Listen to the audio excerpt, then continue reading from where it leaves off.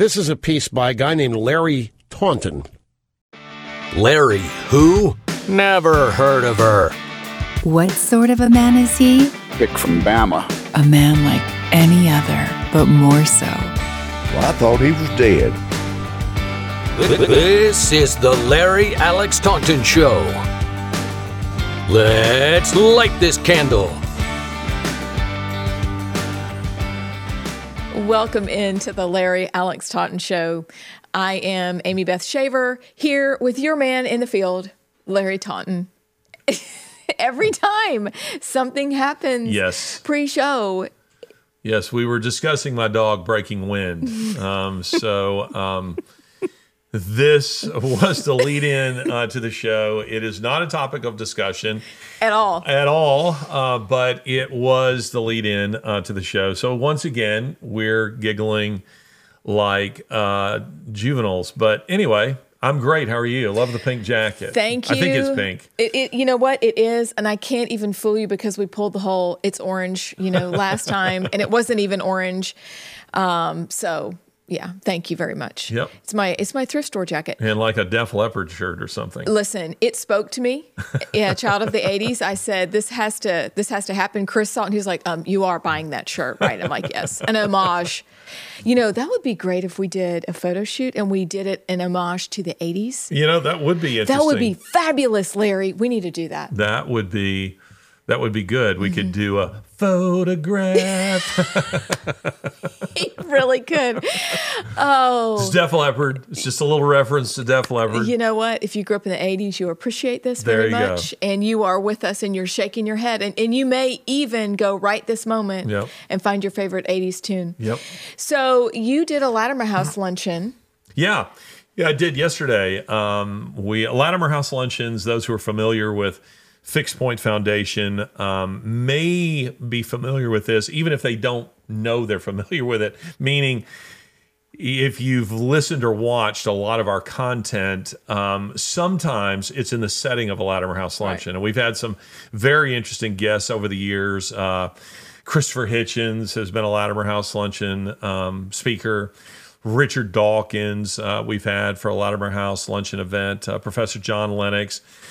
Ian Hutchinson, the scientist, Hugh Ross, the astrophysicist.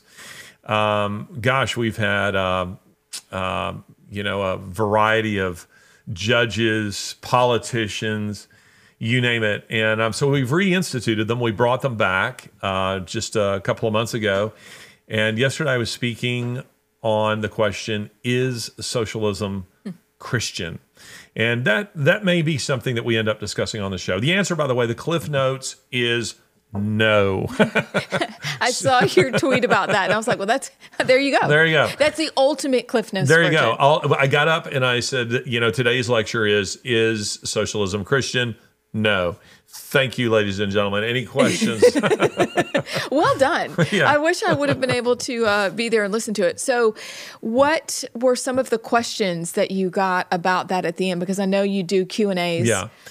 The most common misconception on that issue is, for instance, somebody, and I was waiting for this, but somebody goes to, I think it's Acts chapter 2, verses 44 and 45, and then Acts chapter 4, where it says they shared things in common. And so people say, hey, that's socialism.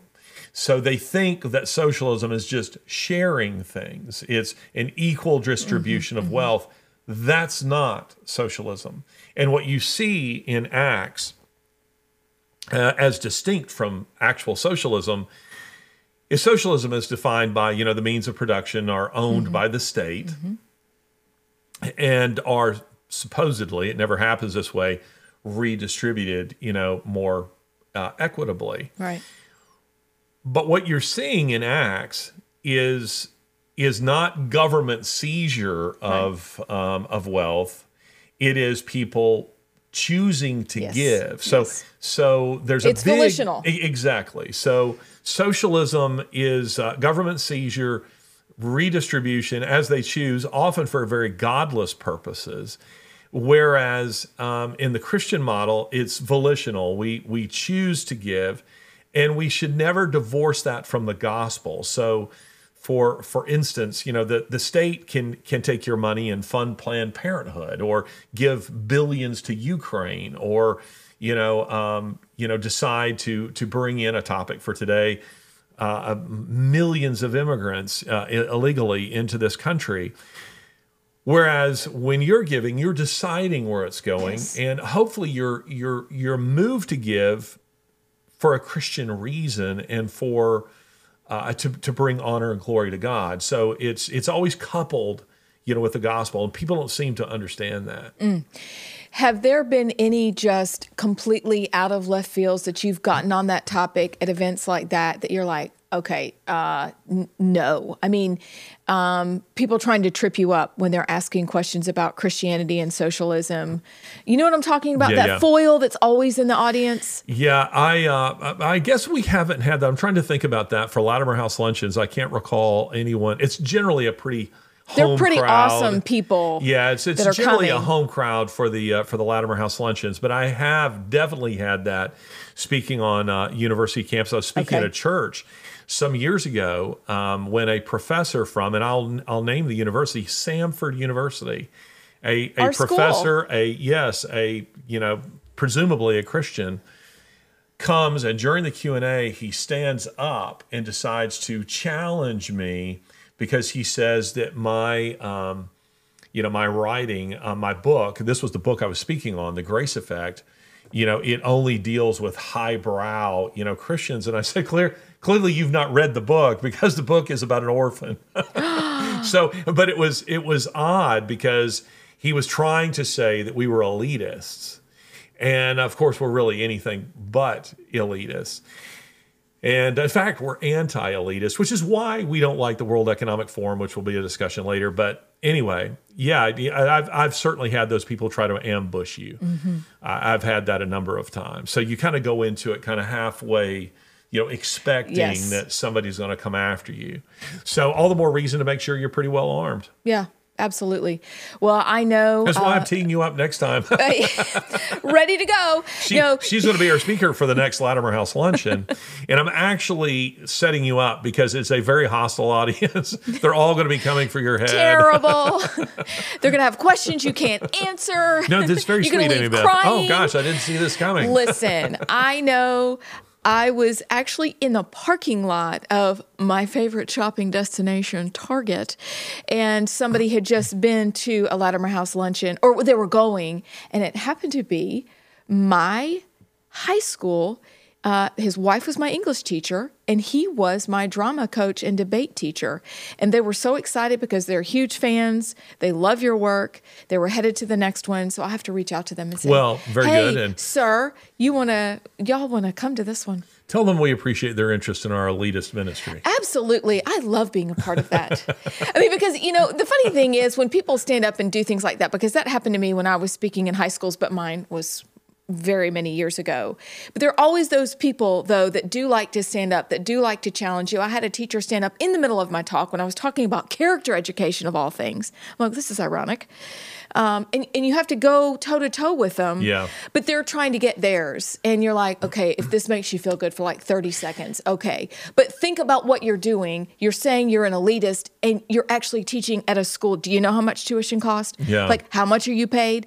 So it's very ironic. But those sorts of things don't happen at Latimer House because these people are amazing. No, it'll be a home crowd. I'm pretty sure, but I think that what you should what you expect are people who are really they're leaning in. They're ready to be equipped. They're ready to be armed, and so I think that's a very important aspect of this. But when you're taking those kind of questions, usually what you discover is at bottom, they're just making a statement. And the person I saw who I thought did the very best at this is when I was an undergraduate at Samford University.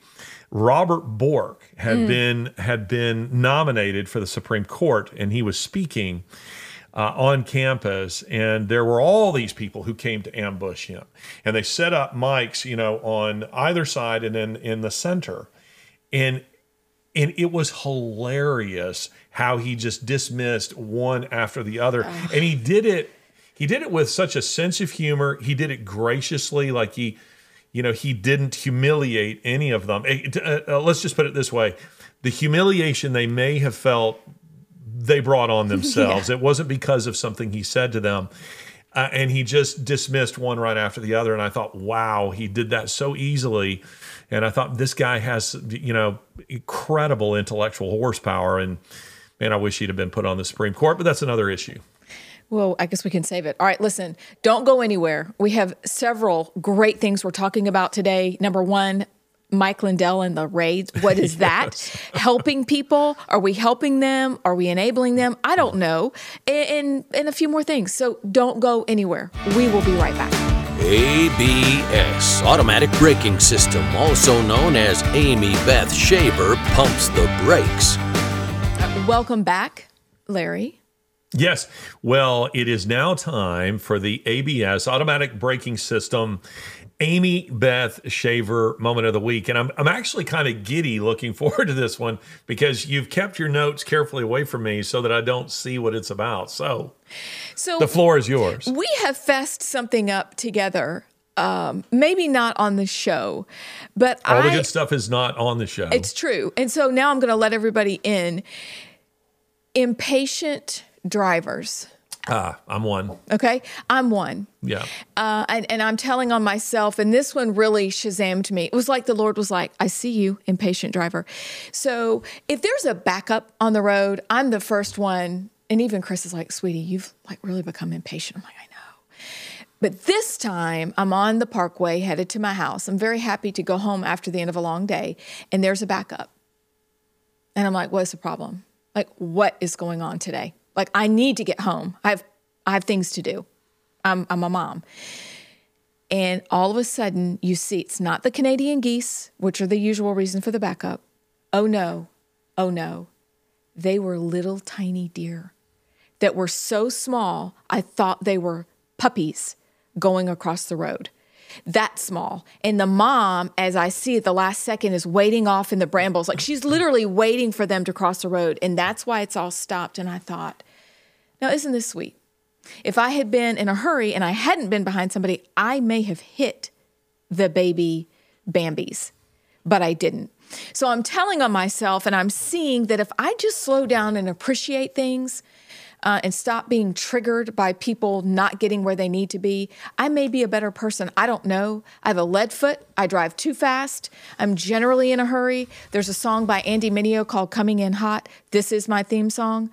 But I learned my lesson. I learned my lesson this week that I need to slow down and pay attention to what's around me. Just so you know who you're talking to here. Do you know how I'm hearing this? As a hunter, I know how you're hearing this. You're thinking bow, gun, how I'm going to take the mom out. I have a deer in my backyard right now. Her name is Daly because she comes to my house every day. We're friends, not really.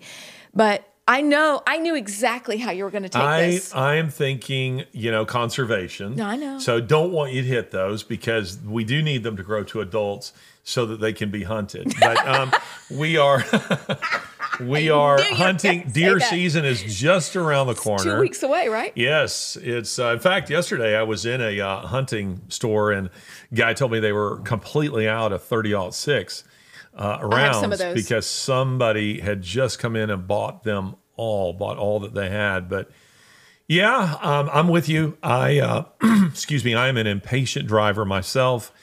And, we got somebody over here affirming Matt that this is true.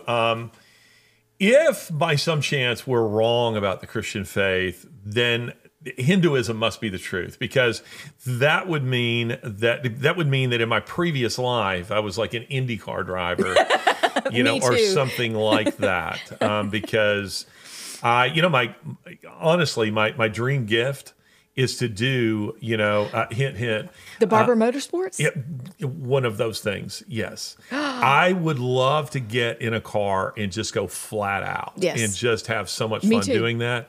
I would love to do that. If somebody knew Darrell Waltrip, maybe I could do the Darrell Waltrip, driving experience. Maybe I could go to Talladega, do it there. But hey, I'm open to Barber Motorsports. I'm open. If anybody out there would like to see us do a show, we would do that. Do a show from Larry. That would be so fun. If we could do it at Talladega, we could do like Ricky Bobby. Yeah. We could have a Talladega Nights, like wear the suit and all the things. You could be in the passenger seat. No, I'm driving. My husband would say, "Oh no, please give my wife her own car," because I too believe that I was an IndyCar driver in a previous life. Let's do it. He can follow along in the Z71. He can, and he'd be happy right there, because the kids have a saying, and this is honest to God, and this might actually get me tweeting. If we're on a trip or we're heading somewhere, for example, when they were younger, we would take mega trips down to the Keys, Anna Maria, and I'd make them drive. And I'm like, we're not flying, we're driving, because we're going to have a family road trip, and you're going to like it. But as we're walking out to the car early in the morning, they would look at me and they're like, "You're driving, right? Because we want to get there." And I was like, yes. So, Sounds like a buddy of mine in graduate school. He always says, anytime we go anywhere, Larry drives. Yeah. Larry does the driving. You want me to drive. So, yes. Like, I'm safe. I know how to get around it. I want you on that wall. You need me on that wall. Yes. You want me in that driver's seat. You need me in that driver's seat. You need me in that driver's seat. Yep. Well, I'm glad you didn't kill the deer. I didn't. So they can be killed later, and somebody can have venison burgers. You ever had venison burgers? No, I'm not going to have venison burger. I'm not going to have buffalo. I'm not going to have any of those. Now, my son-in-law is like you. He is waiting for those little Bambis to grow and come to our backyard. I just had a young fella over at my house last night who asked if he could bring his bow. And I said, if you touch my deer daily, you're not allowed to come back here. But you can bring some deer corn for me, because she just kind of wanders, and I let her do her thing. Our dogs are so lazy, they don't even care that she's there. Of course, it's probably don't want to mess with her. Well, they're the magical bull mastiff age where they literally don't care. And have you ever seen that very funny viral video of the guy being attacked by a deer? No. I mean, it's like it's up on its hind legs. Yes, I have seen that. And the guy is just falling backwards, and it just keeps coming and coming. It's simultaneously terrifying and funny at the same time. But the guy, is just getting battered by this thing, and it doesn't go away. It just keeps going at him. And there must be, probably a fawn or something involved that this buck is trying to protect, but it's a funny video. Don't want that to happen. No, we don't want that to happen. Nope. But for all the impatient drivers, here's to you. You don't know what's on the other side of that backup. I'm glad it was pleasant and little baby deer. Yeah. That you're not going to kill. Good. I'm glad you didn't kill them. Yeah, I didn't. I'll just save that for whoever is going to get out there with a bow and arrow. That's a good ABS. So there you go. I like it. Okay. All right. I'm glad you do. So you know what? I think that I'm going to pull my notes up here. Let's do this real quick, because this is important before we get to helping people, and talk about Mike Lindell and the raid. And I've heard, I could be very wrong, I hope somebody in our audience will tell us, I heard that it was at the Hardee's drive-thru where they seized his phone.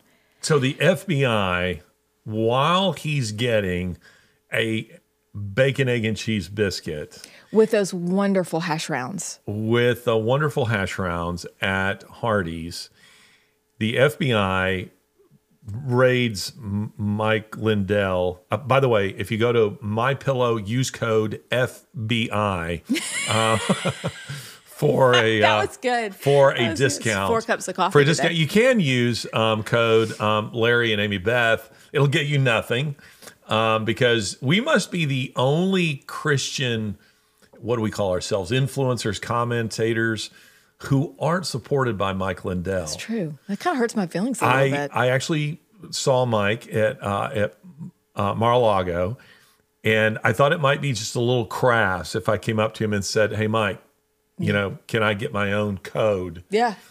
So that people can order pillows. But I see everybody out there doing it. Metaxas does it. Dinesh D'Souza does it. You name it. Everybody does it. And I have to think that the conservatives are pretty well pillowed up by now. I would say so. So I would think, that I would be a little too late to that party, for us to get our own funding from Mike Lindell. But it is interesting, to be serious, that the FBI would be seizing Mike Lindell's phone. And the way I see this, and I'm curious as to the way you're reading it, but it looks like, I mean, certainly the FBI has been radicalized, and they have become a political weapon to intimidate and to attempt to destroy the reputations of conservatives. But this one, I keep saying that they've gone too far, every time, because they just keep going and going. But Mike Lindell, I mean, or do they fear Mike Lindell that much? Do they think his funding of conservatives is such that they need to do this? I just find it bizarre that the FBI is this rogue, is this out of control. I'm waiting for them to swing through there are actual windows behind these curtains, swing through, rappelling, with their machine guns that they're ready, and arrest us, seize our phones, our laptops, only to discover that we are fans of John Wayne. It's true. It is terrifying. I know you're going to do a column on this in the future. It feels very fascist. Yeah. That they're listening, they're watching. Anybody who has said anything about January 6th seems to be their target right now. I know, on another hand, that an Alabama group, because we are in the American South, has received a subpoena for something else that they did.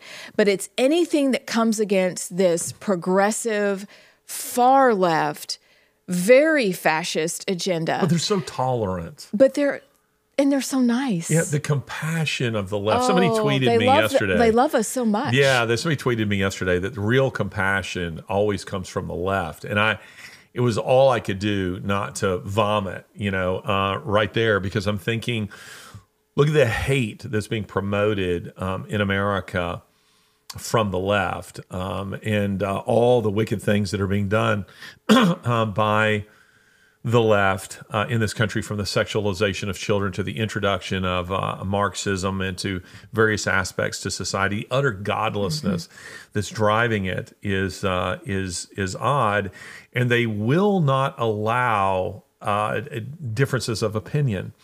All the more reason why we have to make sure that we continue to speak out and we continue to promote the truth.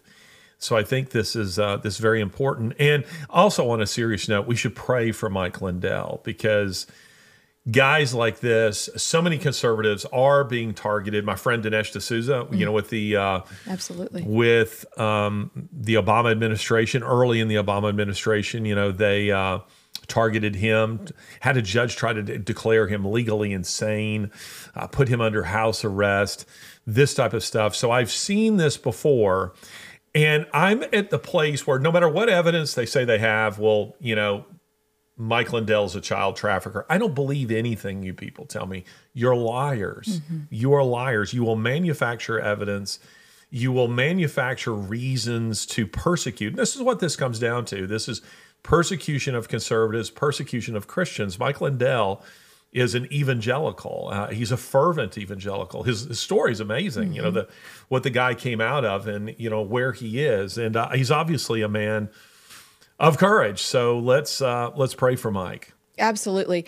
And I think you said something very important, and that is right now when we see people that are taking the arrows is to, I know this is going to be ridiculous, but there's a kid show out right now, Cobra Kai, based on the Karate Kid movies, okay? Okay, because did you say a kid's show? Well, I mean, it's a young adult show, and of course... Well, I feel insulted because I like Cobra Kai. I love Cobra Kai, okay. Because, some people are like, well, isn't that a kid show? And I have to tell people, yes, it's a kid show, but I love it. But it's a young adult, and we binged it. Let's just say the first season, I feel so much better right now. The 80s references I thought were hysterical. Well, I think they're through season 5. We've watched every episode. Yeah. But right now, the only thing I can think of is starting in, I guess, the next to the last or the last episode, one of the guys from past movies was brought in, and he's teaching the kids, and he's teaching them about eggs and what they have to do to guard the egg. And so the very last scene, you see them, and they're being attacked from this other group. Is there a spoiler? And all no, it's not a spoiler. I wouldn't say this is a spoiler. I think it's a great scene. And all at once, one of the kids yells out, "Guard the egg." and they all get into formation, and they all are facing out against the onslaught that's coming to them. And I thought, that's it. It may be a Cobra Kai reference, but this is exactly what we need to do right now, and guard the egg and guard one another and stand firm and not just let them take the arrows, but also be willing to guard the egg as well and take some of our own. Because so often it seems like there's only like whatever the prominent people are, you're one of them, who will get the arrows.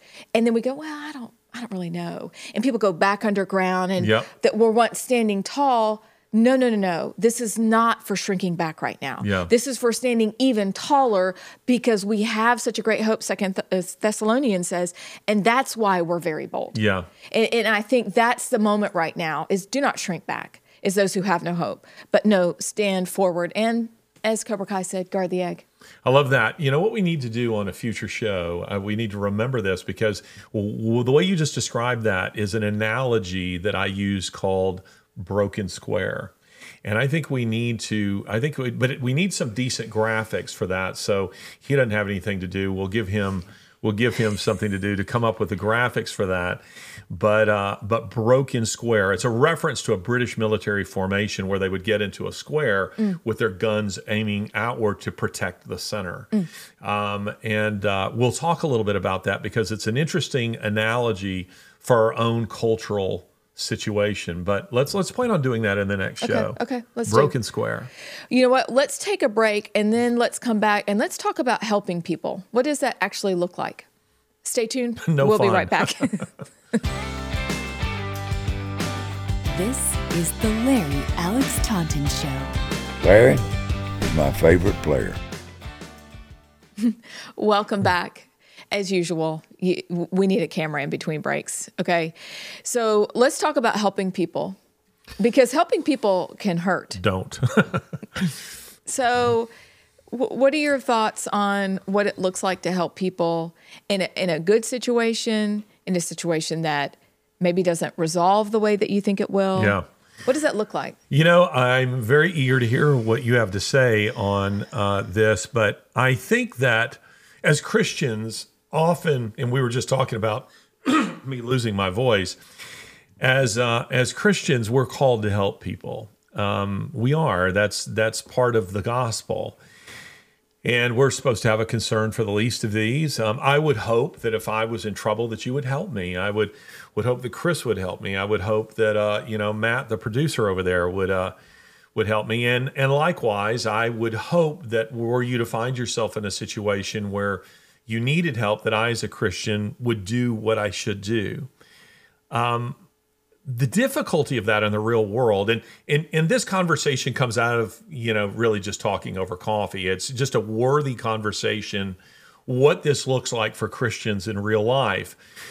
Because there are far too many Christians, I think, who aren't willing to do the hard work of ministry. And let's face it, ministry, it just, as we were saying on a previous show, life is messy.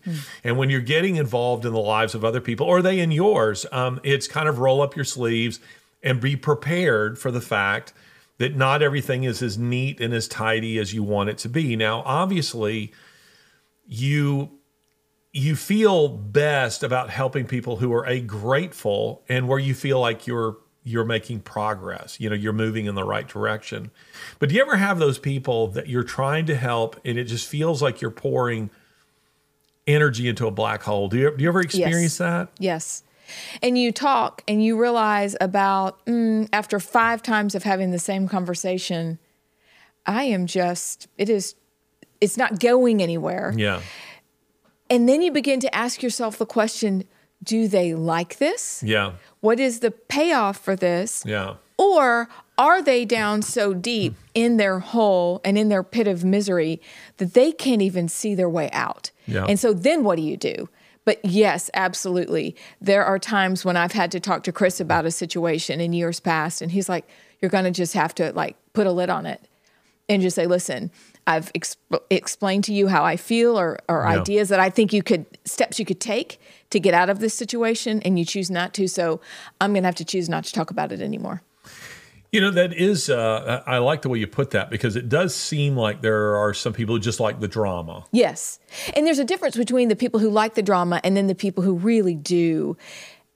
they just don't know what to do, and they really do want help. And I think there's a difference. Do you think there's a difference? Yeah, no, I do. I think that I wish that John chapter 2, verse 23 says that Jesus knew all men. He knew the hearts of men. And so it's the reason you find in Scripture these non sequiturs, where, Nicodemus says to Jesus, "Oh, you're a great teacher." And he says, "You must be born again." I think if I'd been standing next to Jesus, I would have said, Jesus, he was just telling you you're a great teacher. I think you misheard him. I mean, because, right. But he knew what was in his heart. He knew that this was kind of an insincere statement, not because he didn't believe it, because that wasn't the reason he was there. He was there to search out the answer to the question, am I saved? Will I be saved? And Jesus answers the question of his heart while ignoring the words coming from his mouth. And it's the same with the woman at the well. It's the same at a variety of occasions where Jesus is responding. Take Mary, for where she says, we're out of wine. And he says, woman, what does this have to do with me? My time has not yet come. And again, if I'm sitting next to him, I say, look, your mom was just telling you we're out of beverages. Right. She didn't say anything about your time, but he knew the intention of her heart. She's saying, when are you going to step to the plate and reveal what the two of us both know is true about you? Yes. When are you going to do that? So Jesus' answer to the question is effectively, wine I can give you, but I'm not revealing my identity here and in this time. That is not for you to decide. So he turns water into wine, but he does it privately, if you remember in that story at the wedding of Cana in John chapter 2. So, I wish, that we had that ability, because then you would know where you're wasting time and where you're not, who is sincerely seeking help, what is it that they really want, and that we can help them. But again, I always say to myself, when I have someone who is seeking my help, and we did quite recently, I always put myself in the place of that person, because I think, would I help me? Would I? Yeah. I don't want to be that guy who turns someone aside who genuinely needs help, but I rejected it. And Scripture tells us that we entertain angels unaware. And I don't want to find myself getting to heaven and saying, you know what? I sent that guy that you just thought was a guy was an angel. It's just a real test of your faith, of your commitment to the things that you say you believe. And guess what? You rejected him. You didn't give him anything. But I think we have to warn people to expect that at times you will be taken advantage of. Have you ever been taken advantage of in trying to help someone? I feel like I have. And it's not it's more of taken advantage of time. Of good graces taken advantage of. And then you have to realize, wow, I'm going to look like a real jerk here. But when you set boundaries, that's always... Which are important. If you're dealing with those people and your intention is to help, then part of that help is to put up boundaries and to see how they respond. Because some people will bump up against the boundaries, and then they'll try to find a way through the gate that's broken in the back. And then others will respect it. And those are the ones that I feel like you can deal with a little bit better, because they're like, okay, I see it. I respect it. I'm willing to work within these parameters. But I also am like you. I want to help people. I want to not be turned away. Also, I'd like to see an angel unaware, which I know will never be aware, but the idea of that, I have that in my kitchen over my window, is that serving strangers, because who knows if you've attended somebody that's an angel. I don't know. I think it's very important. But boundaries, I think there's two other things. Number one is wisdom and being wise. And when the Holy Spirit is nudging you, A, to help, listen. But B, if you're not supposed to help, equally listen. Yeah. I think that's very important. I think having your spouse involved, whether it is in your case, Chris, your husband, or me with my wife, Lori, because sometimes they bring additional wisdom to it and a perspective that you don't always see. Sometimes one or the other of you might be, somebody might be taking advantage of you, and that other person can see more clearly what you what you do not. And sometimes you're helping that person, but establishing boundaries as to what that's going to look like and how that all plays out. But, I'm mindful of a scene from Les Mis, both the novel and in most of the films. I think I've seen several because I love that story. And that is where Jean Valjean has been released from prison, and he can't get a job. People are, pelt him when they see him coming because he has to carry, the convict's, letter stating who he is, and so he's kind of branded, as like the mark of Cain, as he goes from town to town, and as he's sleeping on a park bench, someone or the ground, somebody says to him, why are you here? Haven't you, why don't you get some help? And he says, I've tried all the doors. I've knocked on every door, and no one will help me. And they say, have you tried that door? And that, of course, is the priest where he goes to. And in that story, what is true to life is that priest, in a very Christian way, gives him a food, he gives him a bed, and Valjean steals from him. And then eventually, that priest forgives him. It's the most powerful scene in the whole book, actually. But I like the way that's portrayed, because you could look back and say, well, that priest was very foolish.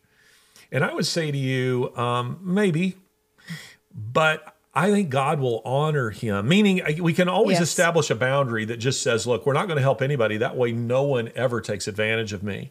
I think that real Christianity is such that you need to expect to be taken advantage of. It's going to happen. And I think it's Luke 16, where Jesus is telling the story of the shrewd manager, and he says, the sons of this world are more shrewd in their dealings with men than are the sons of light, the children of light. And we as Christians are not as devious as are the sons of this world, the children of this world. They're much more devious, and it's why we often find ourselves, on the weaker side of the cultural debate. Right.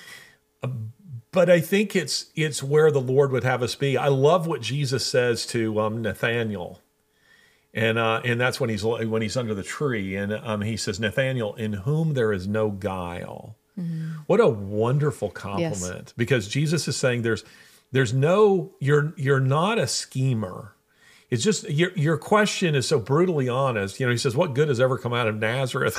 Right. He just said it. He just says it. To the King of Glory. He said it to the King of Glory. And I love how Jesus responds to that, which I think the Bible has humor. I can see Jesus smirking a bit there and thinking, I like this about you, Nathaniel. You just say what's in your head. Mm-hmm. There's no intrigue in you.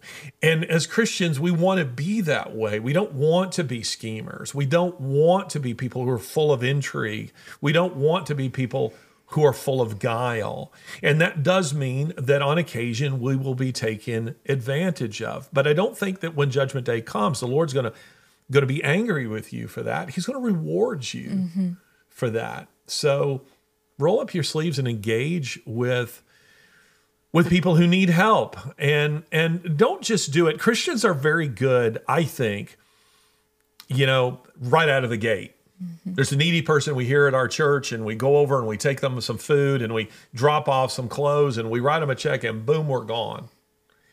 And we don't see it through for the long haul. Don't you think that we're kind of good that way? I agree with that. I think we're excellent from the jump, but then when it comes to the fourth quarter, they're like, where did y'all go? Yeah. What's happening here? Yeah. I think that's an excellent point. And I also really like your point about the honesty of Nathaniel. And that was something that I was thinking of while you were talking, is just also praying for that gift of being honest. Mm-hmm. Because I think we all suffer from a fear of, well, if I say this, then that. But being a person that is honest, that is truthful, that tells the truth with love, obviously, but love is truth and truth is love. But I love that. I love that. That's a great story of Jesus and Nathaniel. And if anything good come out, it's just so good. I've thought that about Auburn many times. Shazam! I know. Bless your heart. Highway 280, the best thing that ever came out of Auburn. It's true. I'm just kidding, our Auburn listeners. It's Larry Taunton at. All right, look, when we come back, we're going to talk about immigration. Yes. So stay tuned, and we'll be right back. This is the Larry Alex Taunton Show. So welcome back. Are you laughing because your chair's leaning back? Can you make fun? I just found the button where I can go, whoa, way back here like this, which will irritate Matt, the producer, because you'll hear me. It's like I'm riding off into sunset. Hello, everybody. I'm getting further away. But anyway, that's his favorite right there. I like that. What you just did. This is my spot right here. I need to put. We just need a boom mic. Actually, so could we rig one up that just comes down, and then we can legs up on the it's a true coffee table that's not 5 feet off the ground. I think we should do it. Let's have one show is irritate Matt the entire show. I like that idea. His head was just in his hands. Yep. His head will explode. I don't think he appreciates that as much as we do. So we will have to wear shirts that are the coats or whatever. Busiest shirts we have, even busier than that, stripes. Yes, plaid. Done. It will go crazy Roll with Tide. the HD cameras. Hey, Roll Tide. Yes, Roll of Tide. course. Okay, so I no to the Longhorns. Horns down. Horns down. And I'm not just saying that because my darling girl really is at West Virginia. She hadn't taught me how to do I think was it Horns down? Horns down. Horns down. And also go Mountaineers. All right, look, so immigration. This is that issue that never seems to go away because no one actually wants to deal with it. And because immigrants aren't going away. They're not going away. No. So what do we do? Well, this has been an issue that I've been thinking on for a very long time because it feels to me like no one has been thinking on this in the right way. So that, for instance, you had a guy like David Platt, who, as I understood David Platt's position, it seemed to be, kind of flirting with an open border kind of policy that we as Christians, just need to love everybody and let everybody in. I don't think that to me doesn't make any sense because he's confusing, our position as Christians with a governmental, position. Our government isn't Christian. We don't live in a theocracy. And does David Platt just let everybody come through his front door? There is a level. We were just talking about helping people. Mm-hmm. This is actually, it wasn't by design, but this is actually a nice segue because does helping immigrants mean letting just anybody come in the country? Well, if we continue the path that we're on, America will be a third world country and we won't be able to help anybody. Mm.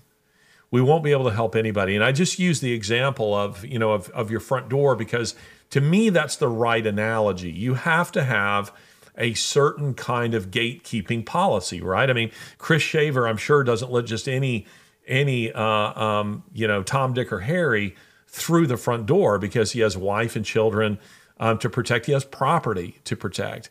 And so he wants to know, who are you? What do you want? There must be some level of trust before you let that person, come into the country. Also, I think that it's important to understand that many of these immigrants don't really want to come to America, meaning they love their own countries.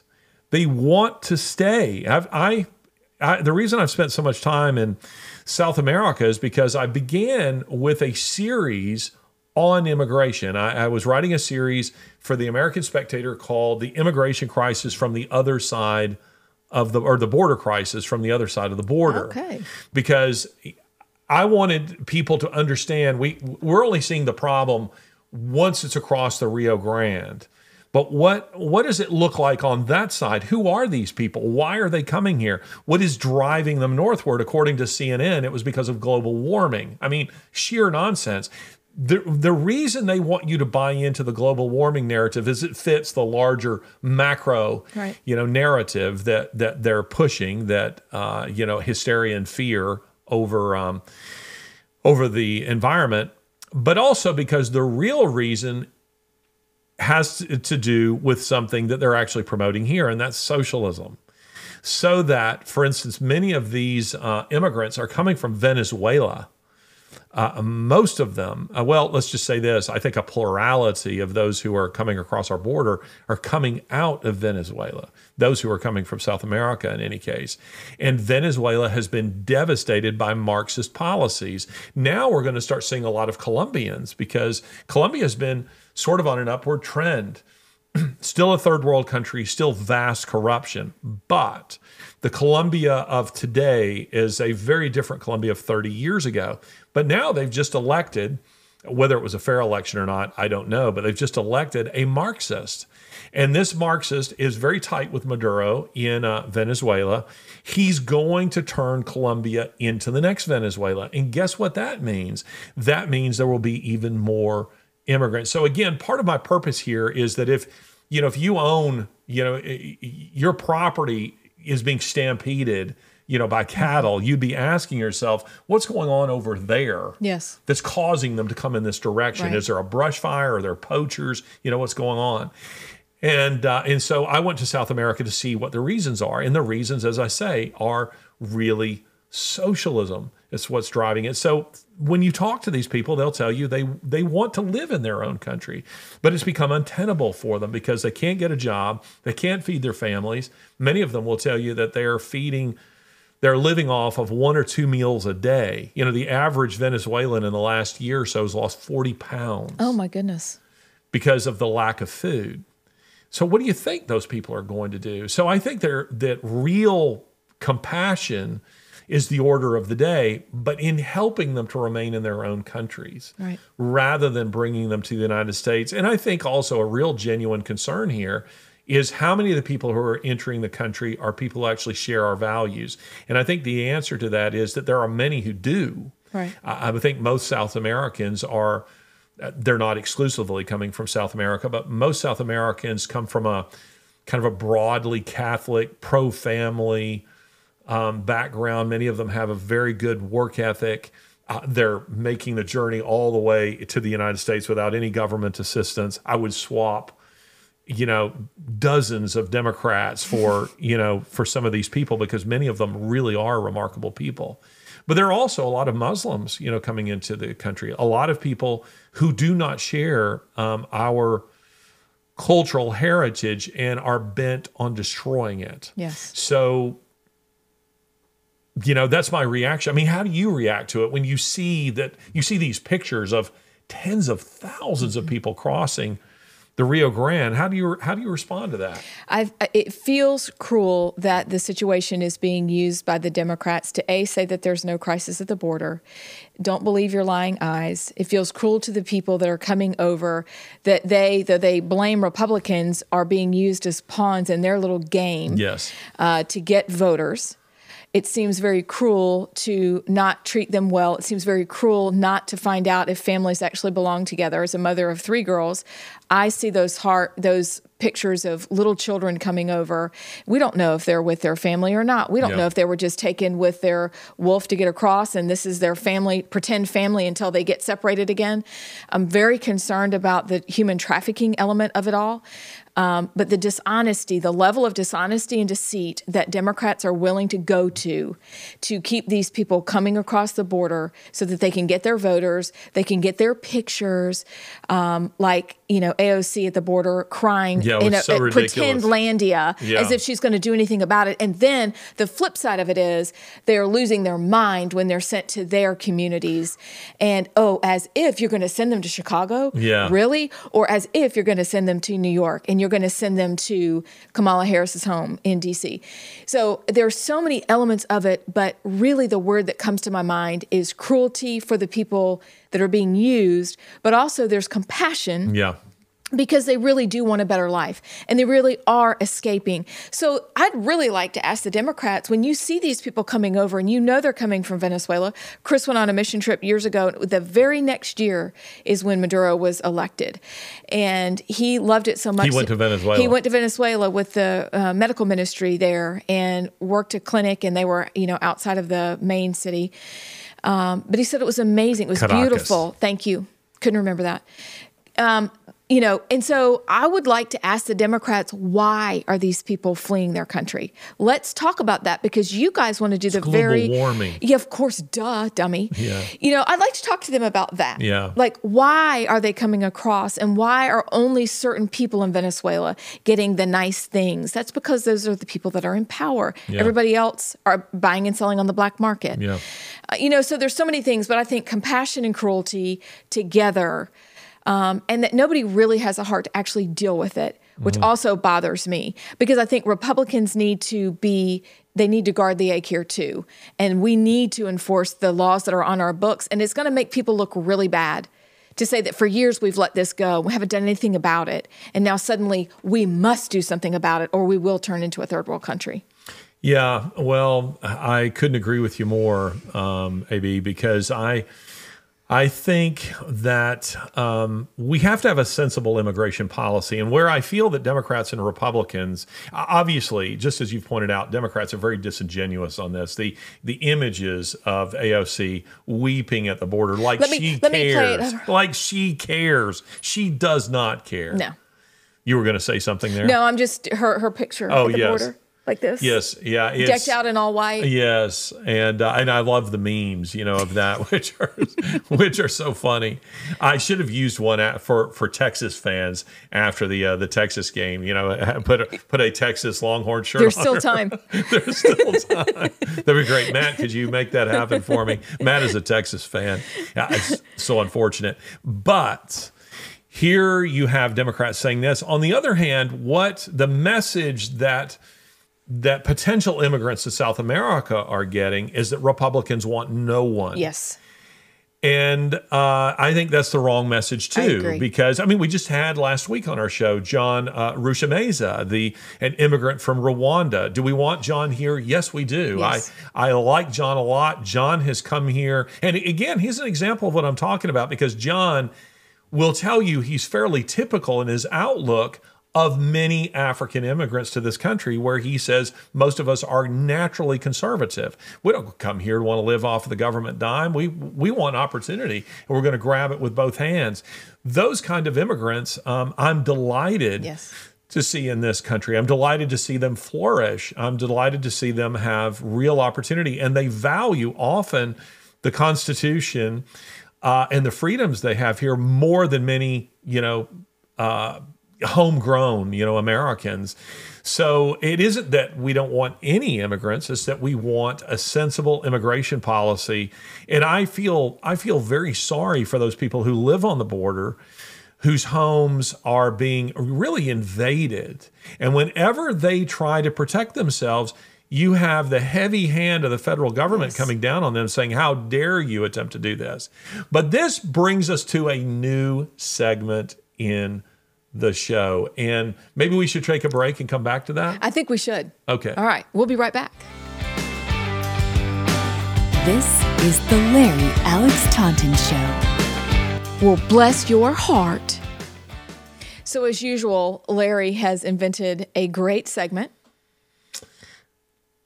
Yes, it is the Bless Your Heart segment. And actually, you invented it because... I guess I did. I guess, I don't know, however many shows ago it was, your ABS moment was Bless Your Heart. The way that's used, and the way it's used in the South, if you don't... Now, I've actually, Lori and I, it's very funny, since you did that segment, we catch ourselves every time we go to say it. And then we find ourselves evaluating whether it's a positive or negative use, because... In the South, if you haven't grown up in the South, the American South, you might not know this, but Southern women, and you do it beautifully. Bless your heart. Bless your heart. Bless your heart is a way that it can be used negatively and it can be used positively. Sometimes it's a way of just showing sympathy. I walk in the door with a broken leg and you say, bless your heart. Bless your heart. It's a way of showing. Oh my goodness, are you okay? That's right. We follow it up. It's a way of expressing, concern for someone. But sometimes it's a way of saying that guy is so stupid. Well, bless your heart. So it can be a way of just slicing someone to pieces with a smile on your face. Well, this segment, the Bless Your Heart segment, which is new, we introduced it today on the show. we will always mean it in the negative. Always. Always. Going forward, just if you have any doubt. Just to be clear, we are using it to slice someone to pieces. And today, our Bless Your Heart segment deals with, it's a nice segue. We go from immigration to... Immigration in Martha's Vineyard. Why don't you tell us what's happened in Martha's Vineyard? Well, there's a delightful little soul up there, and bless his heart. He is the representative for that area for the State House in Massachusetts. And he is a Twitter that 50 immigrants have been dumped off in Martha's Vineyard. Yeah, who sent them there? And could we just vote for him for president already? Ron DeSantis. I'm a DeSantis fan. But he sent them there, with a warm welcome and some wishes for the people of Martha's Vineyard. And they are beside themselves. I guess offering tea and crumpets to them is not enough, or as you said, the bottles of champagne that they may have lying around. Yeah. Here, would you like something to drink? The Vueve Clico for them. It's a great bottle of champagne, by the way. Let's give them, some of the lesser wine stock, Yes. This one's only $100 a bottle. Let's give them some clam chowder. And I'll give you my leftover Lululemon, the leggings that were $120. You may have those.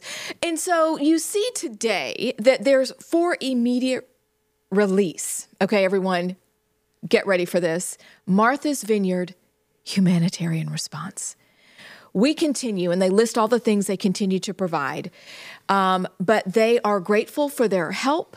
They want to direct all the resources, inquiries to a certain organization, but really what they're upset about is they don't think these people should be there because they don't have enough infrastructure. Yeah. And what's so funny is, have you seen... I want to say that, and I can't remember the town, but the specific Texas town doesn't matter. But it was something like, let's say, McAllen, Texas. And it has population of McAllen, Texas. And then it says number of immigrant engagements, or something like that. Encounters, 49,000. And then it says Martha's Vineyard population, number of immigrant encounters, 50.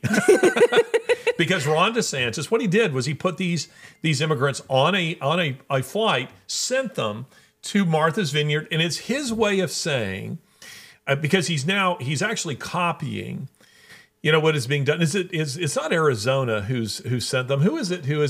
It's Texas. That's right. It's Governor Greg Abbott from Texas who is sending them to D.C. and sending them to New York, and they're acting like they're having a complete meltdown because of this. Well, DeSantis took a page out of Governor Abbott's playbook, and he sent these 50 to Martha's Vineyard.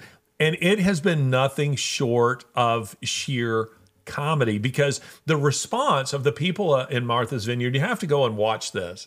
Some of the videos are just They're hysterical. Outstanding. They really are, because this I've been thinking, gosh, this would make a wonderful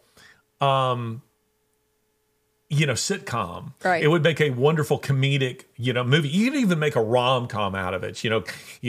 Immigrant, falls in love with, hoity-toity, It could happen. Karen in Martha's Vineyard. And it could be so funny.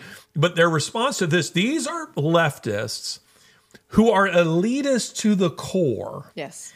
And while listen, I don't go for the whole white privilege bit, except for with people at Martha's Vineyard. Yes. These people are snobs. These people are leftists to the core. They are people who have Black Lives Matter, signs all in their yard. They're people who are Biden voters, but they say, we don't want those people with skin color that's not like ours, and they're not from our demographic. They don't belong to us. They shouldn't be here. Send them back. They want them in your communities, ladies and gentlemen. That's where they want them. They want to put them in your communities. And these people do not live. Okay, I mean, they are hypocrites to the core. Yes, they're liars, all of them. And see, I would love to see us drop 10,000, 20,000 of them in Martha's. How many bedrooms does Barack Obama have in his 10? Probably I think I've been told there are 10. 10 bedrooms. 10 bedrooms. Do you know in how his many home in families Martha's. you could fit in there? He could fit a lot of families in his home there. Let's see Barack Obama step to the plate with all the money he has. Let's see Joe Biden do it. Let's see all these lefties do it. Because at the end of the day, I'm reminded of a line from the Brothers Karamazov where, yes, don't say it, but where I think of things like this, where Fyodor Dostoevsky says, and I'm paraphrasing, liberals, the typical liberal loves humanity in general, not in the specific. It's so true. I mean, we love the idea of humanity, but when we love the idea of the poor until we actually meet one who needs our help. And then we say, you picture them with sweaters tied around their necks. I mean, they've just come out of their morning coffee.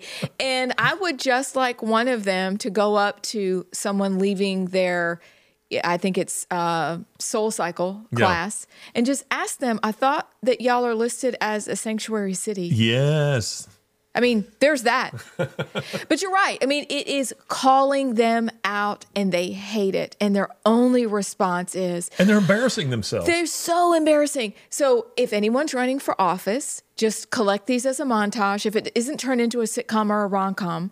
And, this should be a Trump commercial. This should be a commercial. And you Here's just the play left. it on a loop like we see the commercials during college football. And just play it and play it and play it and play what they're saying. Like the guy we were talking about earlier with the deer beating him up. I want to see a video like this go viral. It'd be a great presidential, video showing here's the left putting hands and feet to their particular worldview, and their response. If Saturday Night Live weren't so leftist, they would have some clever people who would come up with some very clever skits for this, because their response has been, I mean, how do I want to put it? Their response has been more than predictable. You would have thought they would say, look, you know what they're trying to do to us here? You know what we're going to do? We're going to roll out the red carpet. We're going to take these people. Maybe we only take them into our home for, just a photo op, but we're going to give the impression that instead, they have played into conservatives' hands perfectly in this by showing who they really are. Hypocrites. Right. It has been unbelievable. And when I saw the state representative last night whining on TV about all of the immigrants, I thought, you're a giant, big, fat liar. And if there are people on the left who do not feel this way, then somebody please stand up. Please. Yeah. Or start taking people into your home. Do something. I'm starting to conceive of a show called Real Housewives of Martha's Vineyard. Can you imagine? I'll sign up, please. And, their reactions to this. And, remember how they responded to and I don't remember their names. And was it in St. Louis? The family that stood, the husband and wife who stood in front of their home with it's not the AK-47, with an AR-15 standing out there to defend their home, which, by the way, I think they were wise to do and right to do. Yeah, absolutely. Even though they were absolutely, mocked by the left and then accused of criminal activity, because that was a Black Lives Matter, march through their community. They've been known to be extremely destructive. They knew they were there to disrupt, and it was their way of saying, you're not going to destroy our stuff. You're not going to threaten us. We're going to protect ourselves. But, in reality, conservatives, real compassion comes from conservatives inspired by a Christian worldview. Yes. So this is all tying together neatly, and we didn't even know it was going to when we were putting this show together, but it comes back to talking about helping people, really helping people. My wife and I have in recent weeks, endeavored to help an honest to goodness immigrant to this country. We just had John on our show, who is a refugee, to this country. And he talks about, he will tell you the many Christians, who reached out and who helped him and who helped his family. That's what it really is all about and what it looks like. But that's not what inspires. It's not what it animates a leftist worldview. At bottom, this is all talk. It's all sheer window dressing. It's for show. They don't believe any of it. It's like AOC weeping on the border. They don't care about these people, and they want them definitely out of Martha's Vineyard. And I've been trying to think of other places where we could send them. Yeah, I think we should. Aspen. Don't you think that would be so great? Oh, and some skis too. I think that would be awesome. I hadn't thought of Aspen. That's a great one. Vail is another. That's perfect. We could send them to Davos, in Switzerland, Yes. where the World Economic Forum They could meets. just hold up like the welcome sign. Yes, that would be right? great. That would be fantastic. I mean, there's so many places we could send them. Maybe we should put it across the bottom of the screen, that if people were to give, Yes. we will put together a caravan and start driving. We can't afford, at Fixed Point Foundation, we can't be affording like Ron DeSantis, charter jets. But we could possibly put together a few minivans. We could. And load some We of could these be the people. drivers. We could sort of fulfill our, our Dale Earnhardt, driving experience and combine it with a mission all at the same time. We could do it. It's done. That would be perfect. They would both go together very nicely, so we can, make a few laps around the track before we head to Vail or before we head to Aspen or a few other of these really snooty places. Oh, yes. And drop off some immigrants. But unlike those people, we would make sure they have a few bucks. We would make sure that they have, maybe is it called Lululemon? It's called Lululemon. We You need a lot of bucks for that store. I don't have any Lululemon, but I probably have some stuff from Walmart or from TJ Maxx or something that we could give them some money, maybe some Chick-fil-A gift cards. Right. But then send them in the right direction and say, look, this is where all the lefties live who wanted to bring you to this country, who have promised you a land flowing with milk and honey, and they'll take care of you. They'll take care of you. Just go right over there. Just go right over there. Knock on the door and say, I'm here. I'm here. Here I am. Is dinner ready? That would be great. I think it should happen. Greg Abbott and Ron DeSantis may have just started a grassroots movement of minivans taking immigrants to leftist paradises. You know what? If we see a minivan on the news, we know they heard you say that. Yes, we'll have to be looking for that. I think it's absolutely got to happen. I think that would be awesome. Okay. Well, you know what? Then everybody has to stay tuned to see if it happens. Okay. So 2 things before we wrap up today. And that is, number one, you touched on it, but we're going to do 2 things in the coming weeks. One is we really are going to do a deep dive. And if you saw your stack of books, it's actually kind of a Leaning Tower of Pisa. Yes. About the Great Reset. Yep. So we're going to talk about that. Yep. The World Economic Forum. We keep teasing this on the show because I'm not quite sure when I'm going to be ready. And one of the things one of the real problems in media these days is, people really not doing their research, and they're saying a lot of things that just simply aren't true because they don't bother doing the research. Have you seen anything about, I don't know how to say her name, Taylor, is it Lorenz? Lorenz. That's yes. how you say her name. Wow. What a whack job this woman is. And there's a woman whose name suddenly goes out of my head that she's tried to ruin. And I decided to retweet this woman. I don't like bullies on there. And I wish I had a bigger platform than I do, but I try to help and like where I can. And this woman immediately followed me. And I was thinking I'd love to get her on this show for her to tell her story. Yeah. Oh, yeah. Because she was a woman, had a business working with influencers, and this woman from the Washington Post, Taylor Lorenz, sought to destroy her. How awful. And so much of the stuff that she was saying was just simply false. Did you see any of this? It's absolutely astonishing. I think the woman's name is Abby. But anyway, I'll see if I can get her to join fantastic. us. It would, because I think she has quite a story to tell, and she doesn't have a huge platform. So her trying to tell her story on social media, she's not getting the retweets she needs to really fight back. She's got the arguments. She just doesn't have the platform to go after her. But as that relates to what we're talking about with the World Economic Forum, I I am trying to cover all my bases, and I've been researching this very carefully for months now. And you saw the stack of books because it's just amazing. You just find yourself going down rabbit hole after rabbit hole, and then, it forks into three more, and you're trying to get to the bottom of the ideology that's driving it. And you're also trying to get to, background on its founder, Klaus Schwab. And this is something that's interesting. I think it was last week I said, if anybody can give me a working definition of fascism, that does not apply first and foremost to the left. I've issued that challenge. I've yet to have anyone take me up on it and provide that. It's such a shock. So, fascism is going to be a part of this, but Daily Wire has asked me to do a 3-part series on this. Okay. And we'll see if they end up publishing it, but they've asked me to do it, and I have no reason to think they wouldn't publish it, but aspects of it are going to feel fairly academic, and I may need a larger word count than they actually want to give, because we're talking about gargantuan ideas. And it's not the sort of thing you can deal with in your typical, 600-800 word column. It's a big deal, but I'm planning to do this, at least for them, not on this show. I'm going to start with explaining, really what Marxism and fascism are. And I'll give you a clue. The new Marxism is fascism.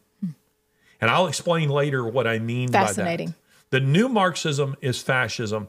I'm going to make the argument that fascism, we've always been taught that fascism is an expression of the extreme right and Marxism is an expression of the extreme left. I'm going to argue no, they are both expressions of the left, and that Marxism leads to fascism. And that's what we're seeing with the World Economic Forum. And this matters because you need to know what the ideology is that you're combating. So I'm going to start with that, explaining that. That will lead into a segue discussing, it sounds like I had oral surgery today. And, and you did not. and I didn't. But Klaus Schwab will be part 2, and then part 3 is the World Economic Forum, who they are and what their goals are. But a fascinating aspect of this, Amy Beth, is I have never, and again, I come from a somewhat academic background, and so I've done tons of research. I've written many articles. I've written multiple books. My graduate thesis was on an admiral in the United States Navy, and going and researching all aspects of his life. I could find his military records. I could find, records of battle. I could find his Naval Academy records. I could find the papers he wrote at the Naval War College, because he'd written too, which was unusual, and they'd been declassified. So I could get access to all of this. Now, this was a figure who wasn't a major admiral in World War II. He was a minor admiral that most people haven't heard of. Klaus Schwab is a major global figure on whom I can find almost nothing. And I've had 2 researchers working on this, good ones, who keep coming back to me and saying, we can find almost nothing. Look at his Wikipedia page. And by the way, I hate Wikipedia. Wikipedia, when people cite it, I sneer, because Wikipedia is not a source of truth. Doesn't mean it doesn't have elements of truth, but it's not a source of truth. And it's carefully guarded, often by atheist gatekeepers. Mm-hmm. And I would argue with you that Schwab's Wikipedia page has a number of very aggressive monitors whose job it is to knock off of there anything that they don't want on there, because his Wikipedia page is actually, it's bland. It doesn't offer anything. And you're thinking, how can a figure that is as significant as this have almost nothing? You go to Conservapedia, which would have a different agenda. Right. It skips from, I think, 1968 to 2014. There's this huge gap in his life. So, yeah, and I'm not really a conspiracy theorist, but there's real conspiracy going on with this. So we're going to talk about Klaus Schwab, who he is. What are you going to say? Well, it makes you think, well, no. That makes my blood run cold. Oh, I want to hear what you're going to say. Is he a robot? Is he an automaton? Like, what is this? But no, seriously, I am very excited. What I really wanted to say was then get on it, because we need those articles, because people have questions. We have people that I really have a lot of respect for who still don't believe, and they still fail to see the magnitude and the weight of the Great Reset. They don't understand the World Economic Forum, or they think it is all poppycock and balderdash.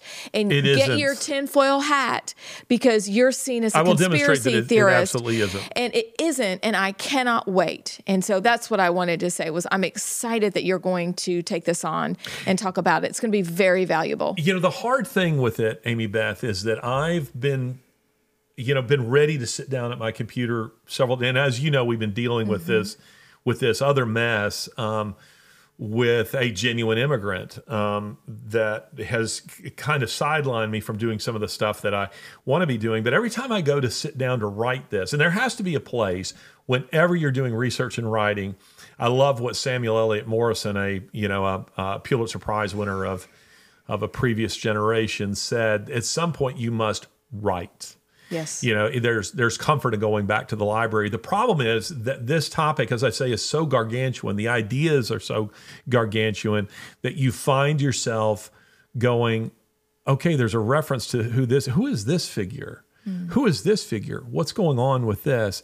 So I'm hoping this weekend I can churn out the first article, but the way they do this at Daily Wire is they want the first article to drop, 2 days later, the next article to drop, and then 2 days after that, the next. So I need to really have conceived all of them at the same time, so that I don't, get behind. But anyway, listeners, viewers don't care about that, but that's part of the issue that's going on here. But we'll eventually get to this. We will, and we'll also get to, last but not least, and you say his name, and everybody will tune in, is David Limbaugh. I like David very Limbaugh. Exciting. David is a good guy. David is, if the name sounds familiar, he is the brother of Rush Limbaugh. David is a humble guy. He has a book out with his daughter, and he's helping her promote it. And he's done everything from Sean Hannity, variety of other places, and he'd like to come on our show. I'd love to have him in studio, and someday I think we'll get David in studio, but this will be a call-in interview with David. David is a character. David is a funny guy. I mentioned, we were at Mar-a-Lago and someone shouts to me. I mean, like across a crowd. And I'm going up to get like a mimosa or something for Lori. And I hear, "Is that Larry Taunton?" Shouting from across. And, I was hoping it was going to be Donald Trump. But sadly, it wasn't.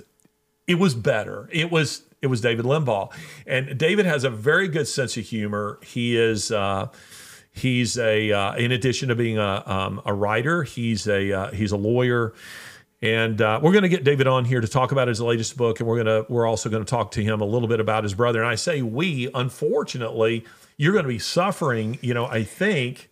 Really suffering. I think you're going to be suffering somewhere like maybe in the Bahamas or something like that when I have David on the show. But we'll get him back on another occasion. Please give him my best. I love what he writes. I love when I've heard him in interviews, and I think this book will be fantastic. Yeah. So I hate that I'm missing out, but if I'll bake cookies if he'll come back, it would be great. Well, you can bake them anyway. So. I'll bake cookies, and I'll actually stop and bring donuts. Yeah, that would be good. We'll see who has them. So basically, for our wonderful audience, there's a lot to look forward to. There is. So you don't want to miss a thing. Big ideas. Make sure that you have subscribed so that you're getting the late breaking, all of the new stuff. And then like it, share it, spread the word, because we know that this is spreading the word. Taunton. I thought he was dead. But stay tuned. Don't miss out on anything. And we will see you next time. Turn out the lights. The party's over. They say that all. Ladies and gentlemen, we are grateful for the standing ovation, but there will be no encore for today's performance. Please exit the building in an orderly fashion. Thank you. Honey, can we leave now?